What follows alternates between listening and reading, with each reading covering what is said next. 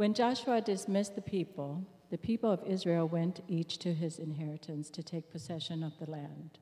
And the people served the Lord all the days of Joshua, and all the days of the elders who outlived Joshua, who has seen all the great work that the Lord had done for Israel.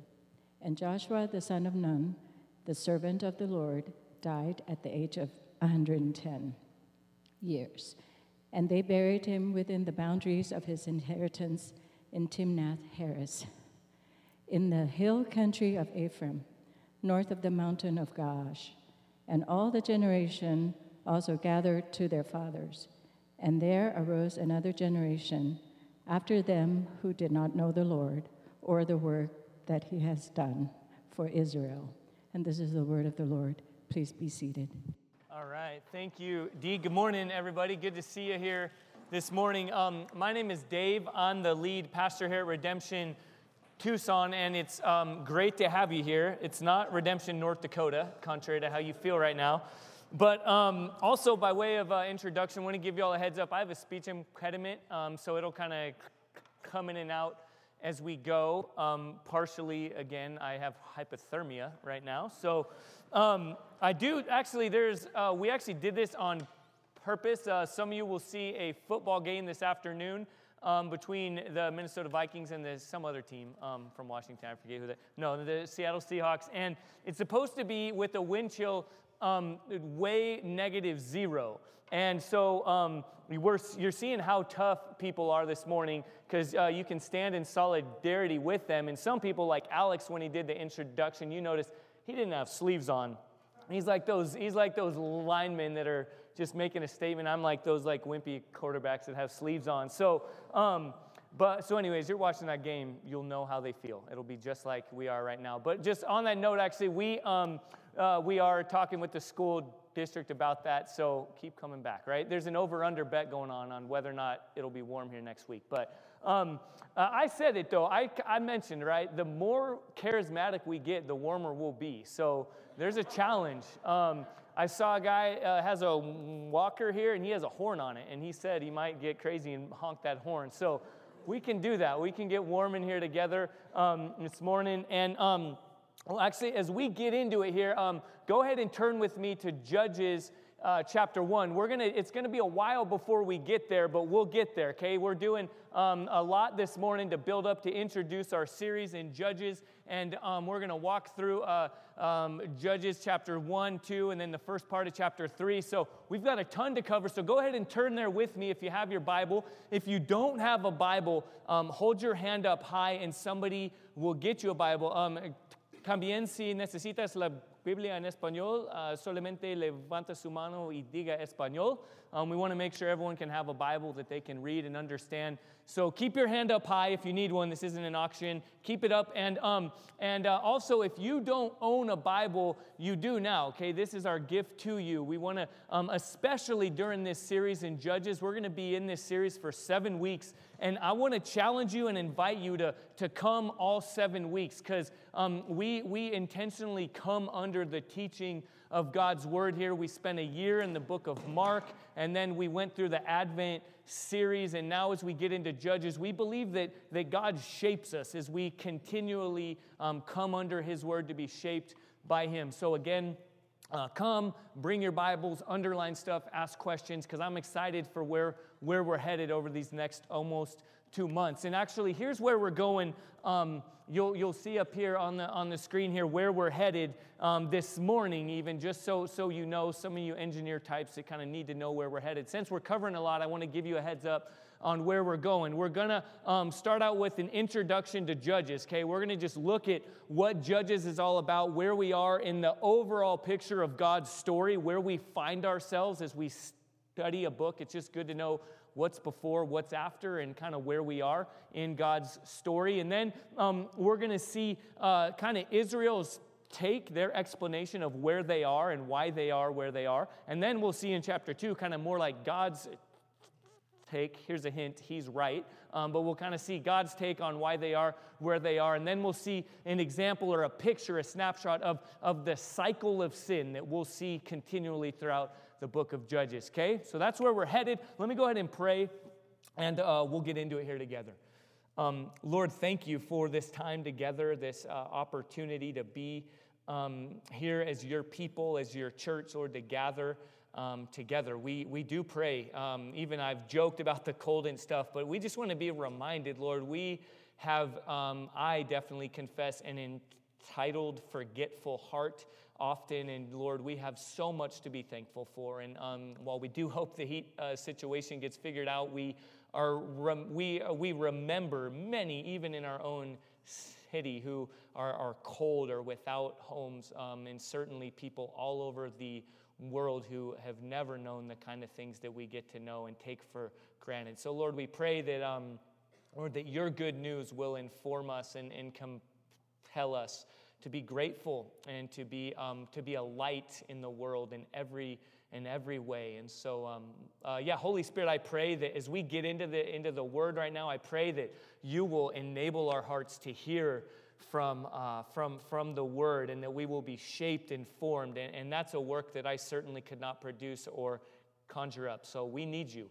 and we pray this in Jesus' name. Amen.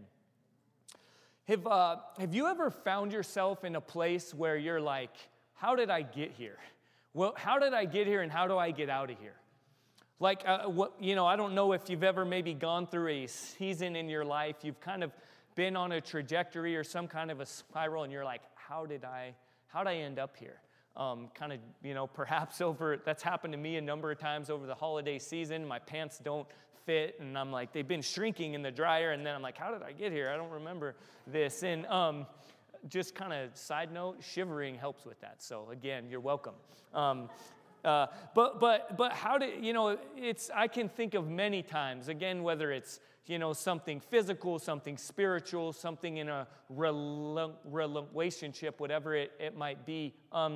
One interview I read specifically that helped me understand this was with a man, actually a serial killer, Ted Bundy, toward the end of his life, before he would be executed for the horrible rapes and murders that he had committed, was interviewed by a pastor, James Dobson. And Ted Bundy said that he put his faith in the Lord, that he had become a Christian while in prison, and he seemingly had a repentant, contrite heart. And so he, with a fairly sober mind, kind of shared, like honestly, hours before he would be put to death, he shared his own process and how he ended up where he was. Because you ask someone, how did you get there? What kind of home are you from? What was your family like? What's your upbringing like? And he shared, he's like, honestly, I had really good parents. Nothing traumatic that I know of really ever happened to me. And I have really he was born into a Christian home. And he just shares as he processes, he shares, I got onto a cycle. In his case, it was with pornography. And he said, I got into a downward spiral that went untethered. And one thing led to another. And then I eventually took a step and I began to act out some of the things I had seen and imagined. And that transpired into terrible, horrible, ugly sin. And again, at the end of his life, he processed, man, how did I get here? And that's it might seem like a harsh story to enter into, but I've actually said this before, that as we get into Judges, guys, this is a PG-13 plus, like the 80s version of PG-13. If today it's R-rated. It's an intense book that we're going to be walking through, but the reality is Israel walking through. How did we get here? How did we end up in this place? And so we're going to see just story after story of how they get to these really broken places, and then how God delivers them out of that, and then how they get back into it, and how they just go through this cycle of sin. And the overarching message of Judges, okay, you can write this down, or we'll actually have it up here on the boards every week. You'll see is there's in chapter 17 and chapter 21, the identical phrase is said, and it says this. It says, there was no king in Israel, and everybody did what was right in his own eyes. And so that's the theme. That's how Israel gets there, is they're in this broken place of constantly doing what they want to do. And there's no king there. So before we get into Judges 1, let me explain kind of why that's so important. The fact that everyone just did what was right in his own eyes. There was no king in the land. Because if you just read through the Bible, as we encourage you to do, kind of cover to cover, it's a story. It's the story of God. It's who God is and what he's doing from beginning to end. He's the author and the hero of the story. And so that's the way that we love to read through the Bible. That's the way we encourage you to do that. And if you were to read through the story of God, you come to Judges and it is like you get whiplash. It is like, whoa, what just happened? Because let me just bring us up to speed in the story of God, okay? In the beginning, God creates the heavens and the earth. He creates everything, and he creates it to reveal his glory and his splendor and his character and his power.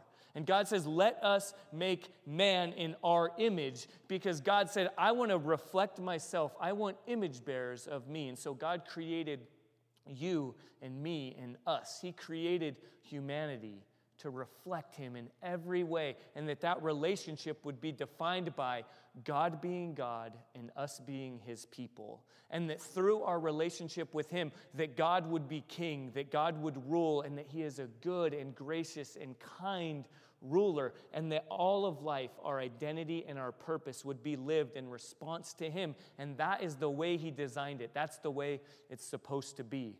But Adam and Eve, the first people, and like you and I can relate with, because now we all, by nature and by choice, said, no thanks, God, I don't want that. I don't want you to be king. I want to be king. I don't want you to rule. I want to rule. I don't want you to define life. I want to do it. So I'll take it from here, and I want to live the way I want to live, where everyone does what's right according to his or her own desires. And that's the mess that we are in today. And then God enters in. So in his story, he focuses in on one man, Abraham. And he says, through you, the entire world will be blessed. Because there's brokenness, there's destruction, and God focuses in on one family. And then Abraham has Isaac, and Isaac has Jacob. And those three often go together. They're referred to as the patriarchs of the church. And it's Abraham, Isaac, and Jacob, and there's God's story of restoration is continuing to unfold. And then Jacob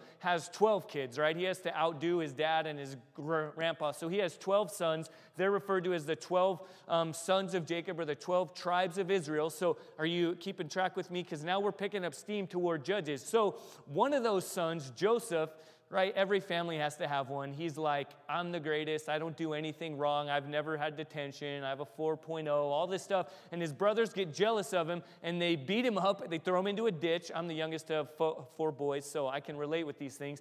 And he gets thrown into a ditch, and then they're about to kill him, but they sell him into slavery, okay? He goes to Egypt. And while he's there, God gives him favor, and he keeps all this food, and he's a really smart, wise man. And so his brothers and his father come and live with him in Egypt, and it's good, and he has favor. But then the Pharaoh of Egypt eventually dies, and their family starts to grow. The people of God, Israel, start to grow as time goes on, and then they find themselves in, if you've ever seen the Prince of Egypt, that's where we are right now, okay? Moses, if you're familiar, is raised up during a time when God's people are now living in slavery and oppression in Egypt, and they're in this horrible place, and they cannot live as God's people under his rule and under his reign, because they're enslaved and they're having to live amongst these other gods, these false gods. And so God says, I'm going to deliver you, because my purpose for you, that I would be your God and you would be my people and you would be a light to the nations,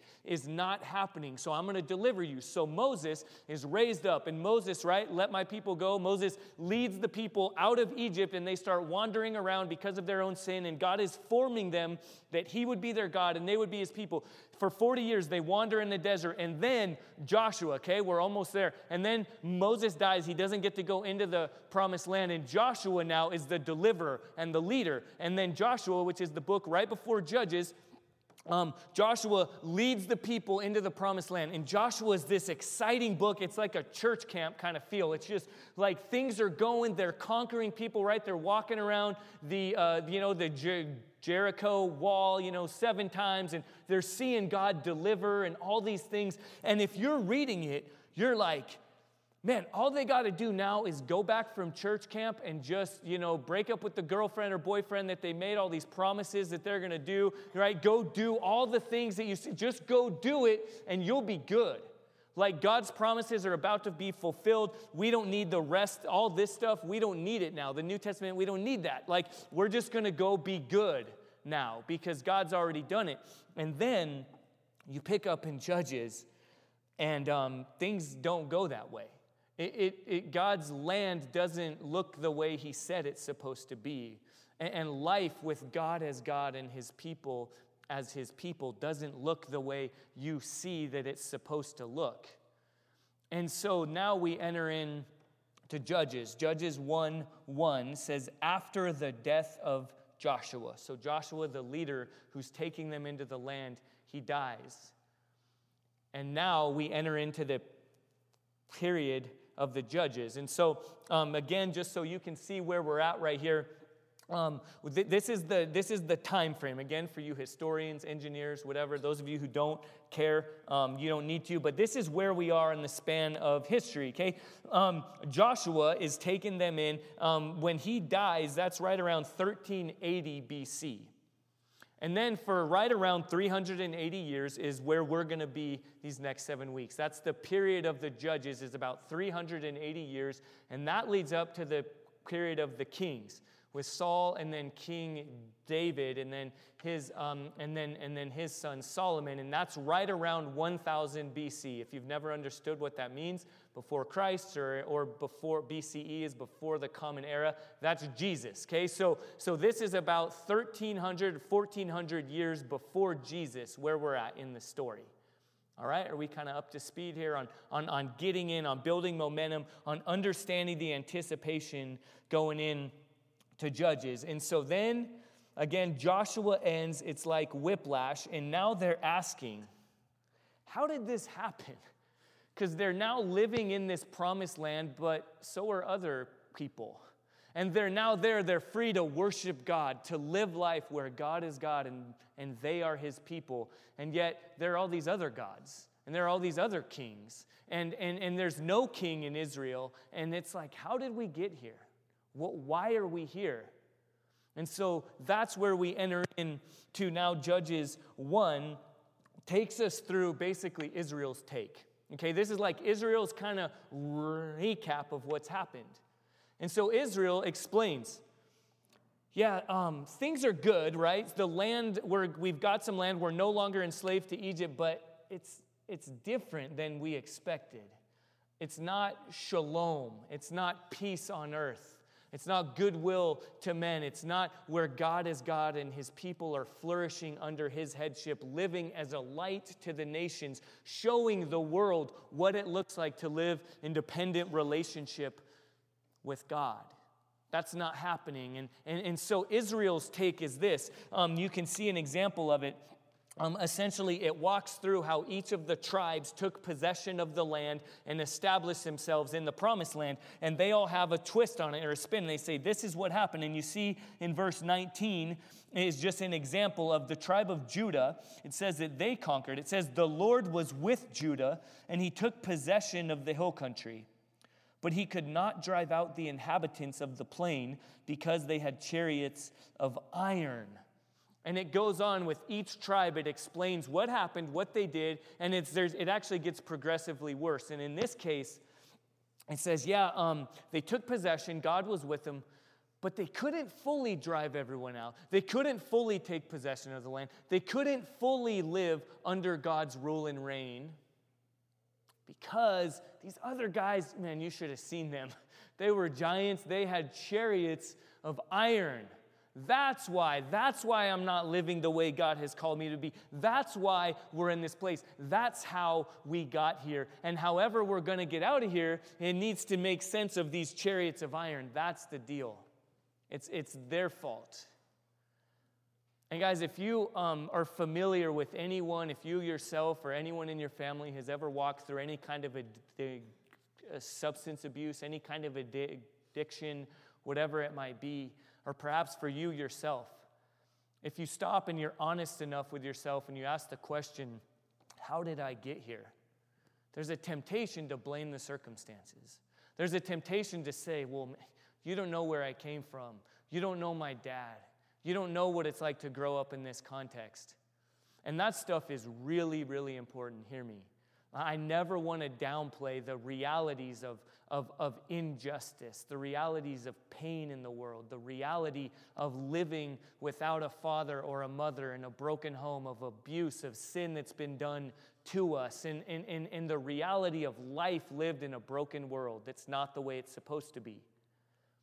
However, if we're honest with ourselves, the reason we are where we are cannot be hung on the hooks of our circumstances and our surroundings. If you've ever gone to Narcotics Anonymous or Alcoholics Anonymous, I've been to quite a few of those. Many members of my family have walked through substance abuse and alcohol abuse. And what's the thing that you have to say? If you want to participate in the meeting, you have to introduce yourself and you have to identify really the reason for why you're there. Hi, my name is so-and-so, and I'm an alcoholic. My name is so-and-so, and I'm an addict.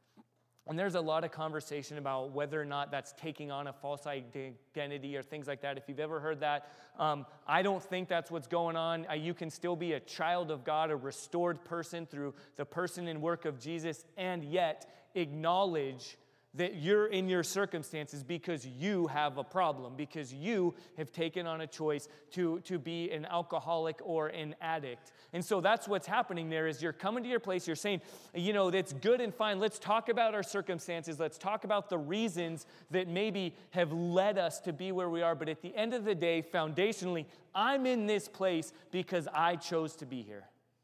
I'm in this place because I chose to give myself to something else to rule over me. Because I thought that I could exercise my own freedoms that in turn resulted in slavery. That's why I'm here. And Israel doesn't do that. Again, all of chapter 1 is essentially Israel's take. And each time they're like, the chariots of iron, the giants. Oh, you don't know what happened. You don't know what it's like to live here. And it ends in explaining that one of the tribes is, in fact, not even in control of the land that they take over. The tribe and the people of Dan are backed into the hill country, and they're under oppression already, right from the get-go. And it's all because they have chosen to live as they wanted to live, apart from God's rule and reign. And they didn't want to do what God said they were called to do as his people. So then we get into chapter 2, and we see God's take. We see that God says, this is why you are where you are. Read with me. We read this at the beginning, but pick up with me in Judges chapter 2, verse 10. This explains why they are where they are. And all that generation also were gathered to their fathers. So that's the generation that was with Joshua, right? So Joshua led, and all that generation that had followed God, that had obeyed God, it says this, they were gathered to their fathers. That means that they died. And there arose another generation after them who did not know the Lord or the work that he had done for Israel. And the people of Israel did what was evil in the sight of the Lord and served the Baals. And that's other gods. They served other gods. This is absolutely tragic. Judges chapter 2, verses 10 and 11 accounts a absolutely tragic end to the legacy that God had called his people to pass on what it means to follow him. It says this, read with me again, there arose another generation after them who did not know the Lord or the work that he had done for Israel. And so what this is saying is that their fathers, their grandparents, the community that they lived in, didn't pass on what life looked like under the rule and reign of God. And so it says they didn't know. They didn't know these things. Now, let's be clear. They know, right? It's not like because they took Christmas off the Starbucks cup, all of a sudden they had no idea who Jesus was, and they'd never heard this stuff, and oh man, like the world is coming to an end. They knew it, right? Like, just like in our day, by the way, no one really cares that much. It's if those kinds of things are made a big to-do and social media and things like that, and it's not like the church is gathering together like, how do we get Christmas back on Starbucks cups? But really, we settle for these really silly little arguments when we miss the tragic reality of where we are. The word Christmas isn't going to bring us to a place of remembering what it looks like to live life under the good rule and reign of a holy and loving God who sent his son Jesus to give us a relationship with our Creator. And so these people knew they knew the ideas. They'd heard of God, the God of Israel. But their parents, their family, their church community failed to show them what life looked like, what all of life looked like, living under the good and gracious rule and reign of God. And it's an indictment on them. This is the Shema, right? Some of you who have come here consistently, you've heard often at the end of our service when we're sent out in the benediction, the sending out of God's people in response to the good character of our God, we read the Shema, and it's this. This is the Shema, which every good Jewish family would have known. It says this, Deuteronomy chapter 6, "Hear, O Israel, the Lord our God, the Lord is one. You shall love the Lord your God with all your heart and with all your soul and with all your might.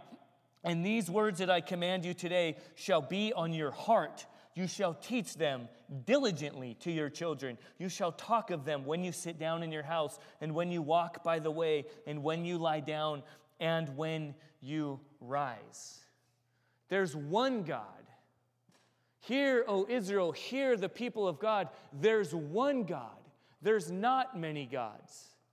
And tell this to your family. Tell this to your kids. So for me, what this looks like, I'm a pastor. I preach at my kids for an hour a day. Sit down, kids, and I just give a sermon. No, that's not what this is talking about. This is saying in every facet of life, as you're going, as you're walking, as you're laying down, as you're stumbling through, as you're tempted to gossip about your coworkers, as your neighbors do something, as just happened to us, as your reindeer gets stolen from your front porch in the morning, whatever happens in your life, teach it to your kids.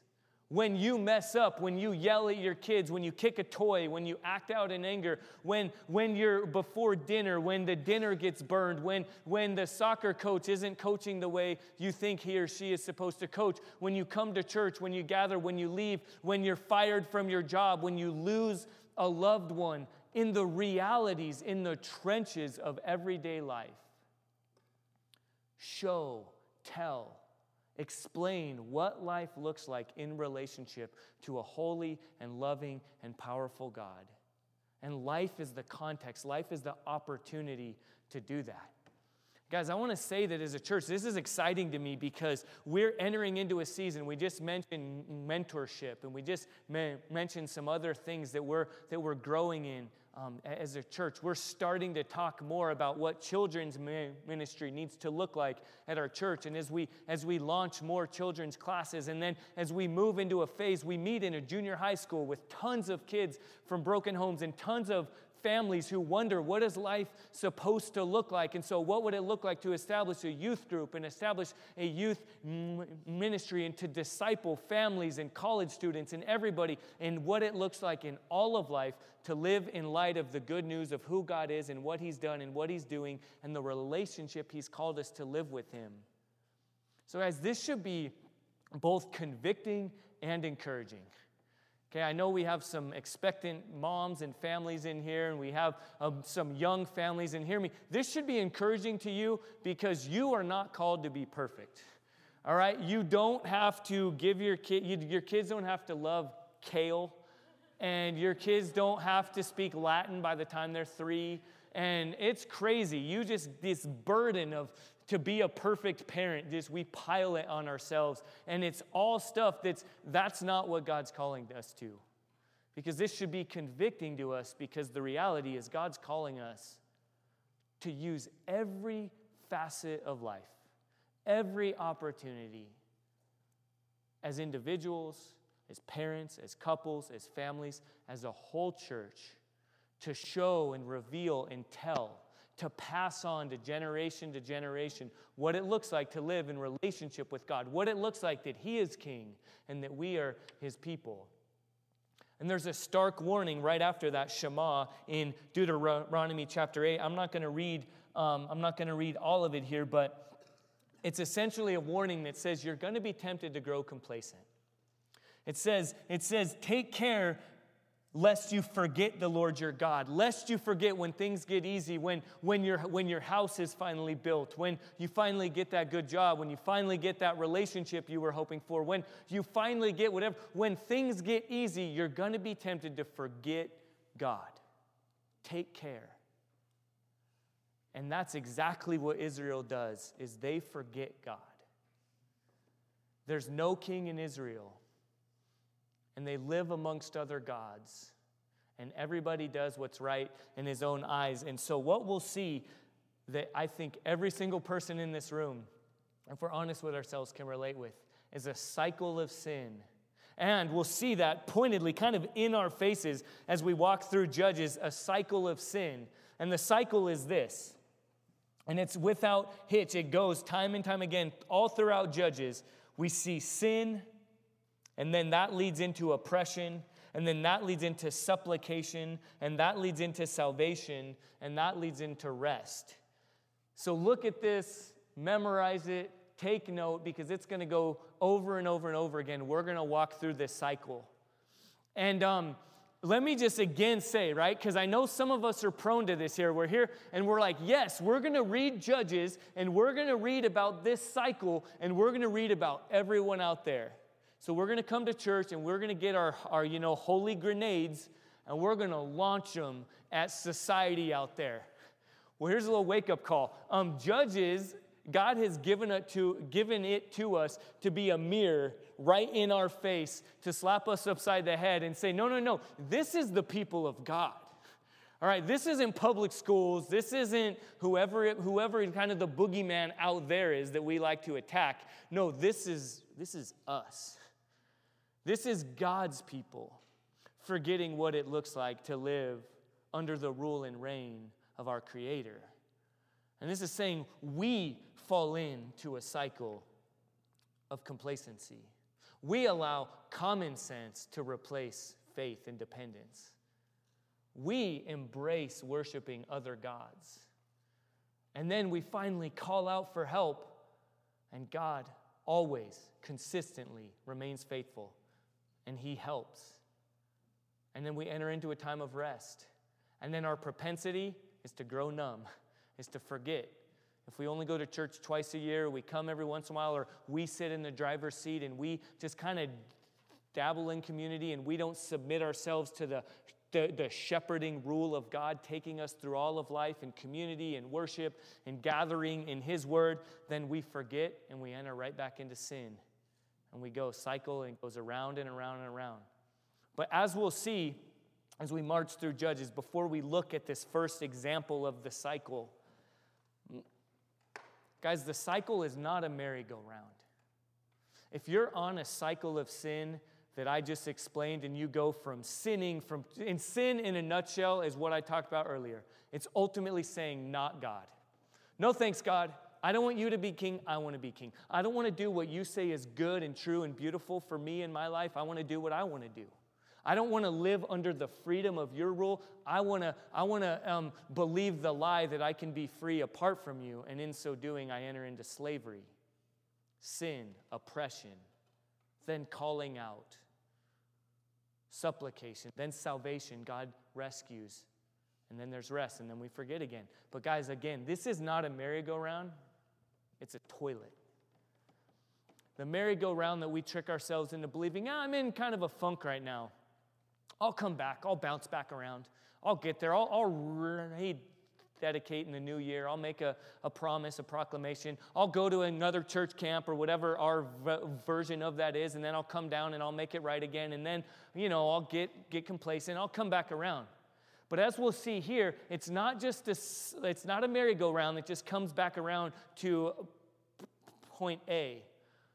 It's more like a toilet that's on a trajectory that gets worse and worse and worse. That the more complacent we grow, the shorter the cycle becomes, and the more ugly the reality of the oppression that we're in, the slavery to sin that we're in. And the message that we'll see time and time again, though, is this. Left to ourselves, when you and I are king, when you and I do what's right in our own eyes, we fail. And yet, always, unwaveringly, God remains faithful. And so now, just as we kind of wrap this first time up, we're going to see just this picture, and the first judge, the first deliverer, is Othniel, right? So if you think that judges is just someone to name your kids after, I don't know if any of you have a kid named Othniel, but by the way, you'll see it is not. That's the point, is not be like these people, be like Gideon and Samson, and it's not at all like that. And we'll see as we walk through the story more and more. But let's just look at the cycle. First, pick up with me in Judges chapter 3, verses 7 through 11. In these short 4 verses, we see the cycle over and over and over again. In verse 7, and the people of Israel did what was evil in the sight of the Lord. They forgot the Lord their God and served the Baals and the Ashtaroth. Sin. Cycle point number 1. The people of Israel forgot God, and they sinned, and they served Baals. They served the other gods around us, right? We don't, that's Baal. It's actually, I won't get into that. It's not actually how it's pronounced, but we'll say it because it's easier. So the Baals, we serve the Baals and the Ashtaroth, and it's easy. We sit right here in 2016, and we're like, we don't serve other gods, right? There's one God, right? God with a capital G, and there's no other gods. But guys, that is a lie. We have absolutely got to be honest with ourselves and say, we are swimming in a world of other gods. We just don't call them gods, so we lull ourselves into believing that there's just one God and we worship one God, and we're not tempted to worship the Baals or the Ashtaroth or all these things, but oh, do we ever worship other gods. Just like the people of Israel, we forget God and we synchronize our lives with all the other gods. The Ashtaroth and the Baals were fertility gods. And not just if you're walking through infertility, which I've shared before, my wife and I have walked through. But in their day, they would worship these gods. So yes, they could conceive and produce more children and live life like that. But it was a fertility in every way. It meant like productivity, success. Right? Are we getting a little uncomfortable here? And this is what it was. Hey, if you worship these other gods, if you compromise in this way, come on, if you compromise in this way, you'll be a little more fruitful. Hey, if you just give in here and this God, the God of Wall Street, or the God of skimming a little off the top, or the God of dog-eat-dog world, climb the ladder, the God of common sense, rather than surrendering to the God of the Bible, the one true God, and living life in faith, we compromise and we embrace every other god of consumerism, of success. And they believed, and they were in an agrarian society, and so they believed, if I worship these other idols, I'll sleep with, temple prostitutes, and what that does is that excites the gods out there, and they will then produce fruit. They will make the ground fertile, and so I'll go do those things, and then these gods will give me back in return. And again, because we're more civilized in our day, we don't see that we're doing the exact same thing. That we're compromising. We're kidding ourselves into believing we're different because we don't call them gods. But we too forget God. We forget His ways and His rule and His reign, and we do what's right in our own eyes. And the result is slavery. In verse 8, you see that the people had forgotten God, and then it says, therefore the anger of the Lord was kindled against Israel, and He sold them into the hand of Cushan-Rishathaim, king of Mesopotamia. And the people of Israel served Cushan-Rishathaim for 8 years. The anger of the Lord was kindled against him. We're going to get into the anger of God and God's righteous anger as we go through Judges. There's going to be ample opportunity to talk more about that. But let me just say it's like this. Sometimes the sin of Israel is equated to prostitution. And God says, I am the bridegroom. I love my bride. I pursue my bride. I pursue my people. And when my people go wayward and start prostituting themselves to every other god, start believing that the next thing or job or relationship or whatever it might be will satisfy them rather than the relationship that I have with them, like a good, righteous husband should be, He's angered. And that's a display of His love. And so He's angry And in this context, he sends another group of people to oppress them. For 8 years, they are oppressed. And then in verse 9, they call out. We see supplication in 9a. But when the people of Israel cried to the Lord raised up a deliverer for the people of Israel. They cried out. They finally get to that point and they see, man, it's not supposed to be this way. God is God and we are his people. And I don't want to live life worshiping all these other gods. God, help me. I'll never do it again, right? Make all these bold promises, but they just say, they cry out for help. And though God could say, though he rightfully, and again, this is going to get old. We'll see this cycle over and over. Just, right? Is that some of our lives? We should hear that in the background over and over and over again, wandering back to our lesser lovers. And God always, though, remains faithful to save his people. And we see that through the form of a deliverer, Othniel, in verse 9. The Lord raised up a deliverer for the people of Israel who saved them. Othniel, the son of Kenaz, Caleb's younger brother. God sent a rescuer. And then in verse 10, the Spirit of the Lord was upon him, and he judged Israel. He went out to war, and the Lord gave Cushan-Rishathaim, king of Mesopotamia, into his hand, and his hand prevailed over Cushan-Rishathaim. So they had rest 40 years. You're going to see me struggling through a lot of hard words, by the way. It's just messed up. Guy with a stutter, stand up here trying to say these ancient words. So God sends rest. God sends a deliverer, and it says that the land had rest for 40 years. And it's very important that we understand that the rest is not just a spiritual, ethereal rest. It's an all of life, an all-encompassing, a holistic rest. That God is not just a God of, the spiritual stuff, but God gives his people deliverance in every way. In their work, in their relationships, in their life, in their relationship with him, in their homes. They experience rest for 40 years. But then, what happens? It's good, right? They went to church camp. They got all good. Now they're good for the rest of life. Thanks, God, I got this. Well, no. Their deliverer died. Then Othniel, the son of Kenaz, died. The end of the cycle. And what happens? Right away, we'll get into this next story really intensely next week, but just kind of dip in with me. You can see in verse 12, and the people of Israel again did what was evil in the sight of the Lord. And the Lord strengthened Eglon, the king of Moab, against Israel. So you see the cycle will continue because the deliverer died. And guys, as we close right here, let's remember the overarching reality in Judges and in every one of our lives today is what? There's no king in Israel, and everyone does what's right in their own eyes. Because the deliverer that they had been sent could not deliver fully.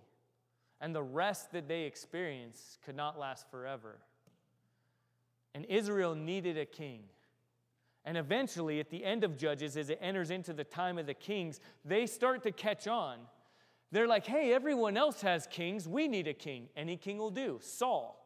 And they try to find their own king. But listen to me. We need a king, but not just any king. And I know we're tempted to be like, this is America. We don't have kings. We don't do kings here, right? We trick ourselves into thinking that we can be our own kings and queens. But you can't. Let me tell you, whether you acknowledge it or not, and I say this in love as much as I can, you will always be ruled by something. Because you're a created being, created to be under the rule and reign and purposes of something or someone. And God's design, you're created to be ruled under his loving, shepherding, parental care, so that your identity and your life and your purposes flow out of who he is and his love for you. And yet when we turn away from him, we say any other king will do.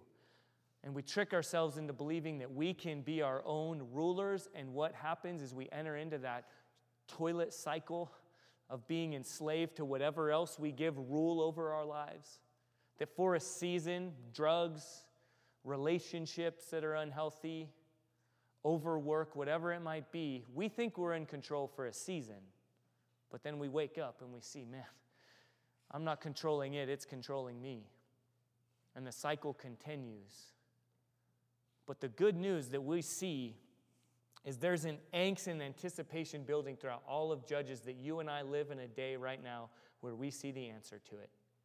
The deliverer that was raised up time and time and time again for them died.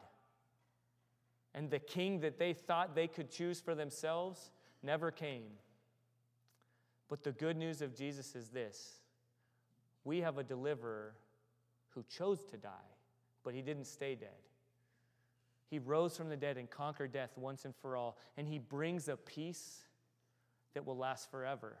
They won't have an end to it. They won't have a 40 years, 8 years, 9 years, whatever the cycle is.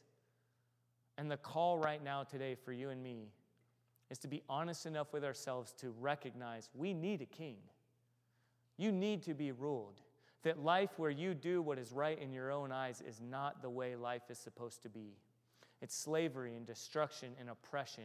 And the good news, though, is though we left to ourselves will be unfaithful, God is always faithful to deliver those who call out to him.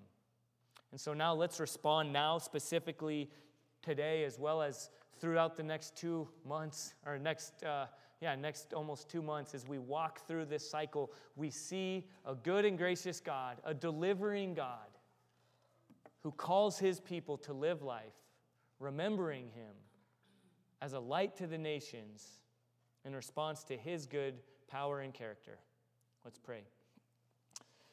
Lord, we need you. I pray that, Lord, I think that more than anything this morning, you've revealed our need for you. Lord, I pray that you will wake us up from our slumber. Lord, the wool that we have pulled over our own eyes to think we're in control, to think that we can be king, to think that we're not going to be ruled by something. Lord, I pray that you will reveal your faithfulness amidst our faithlessness. Lord, I pray that you will show us our desperate need for rescue. Lord, our desperate need to not live the way we want to, but to live in response to you and your character in light of who you are and what you've called us to do. Lord, I pray this for all of us individually. I pray for the families in this church. I pray for a restoration of family, of legacy, of passing on the good news. I pray for us as a congregation, Lord, that we can raise up children, that we can disciple one another, that we can grow as followers of Jesus who emulate and enjoy the life that you created us to live, where you are God and we are your people, where you are King and we flourish under your headship. We pray this in Jesus' name, the name of our deliverer and our King. Amen.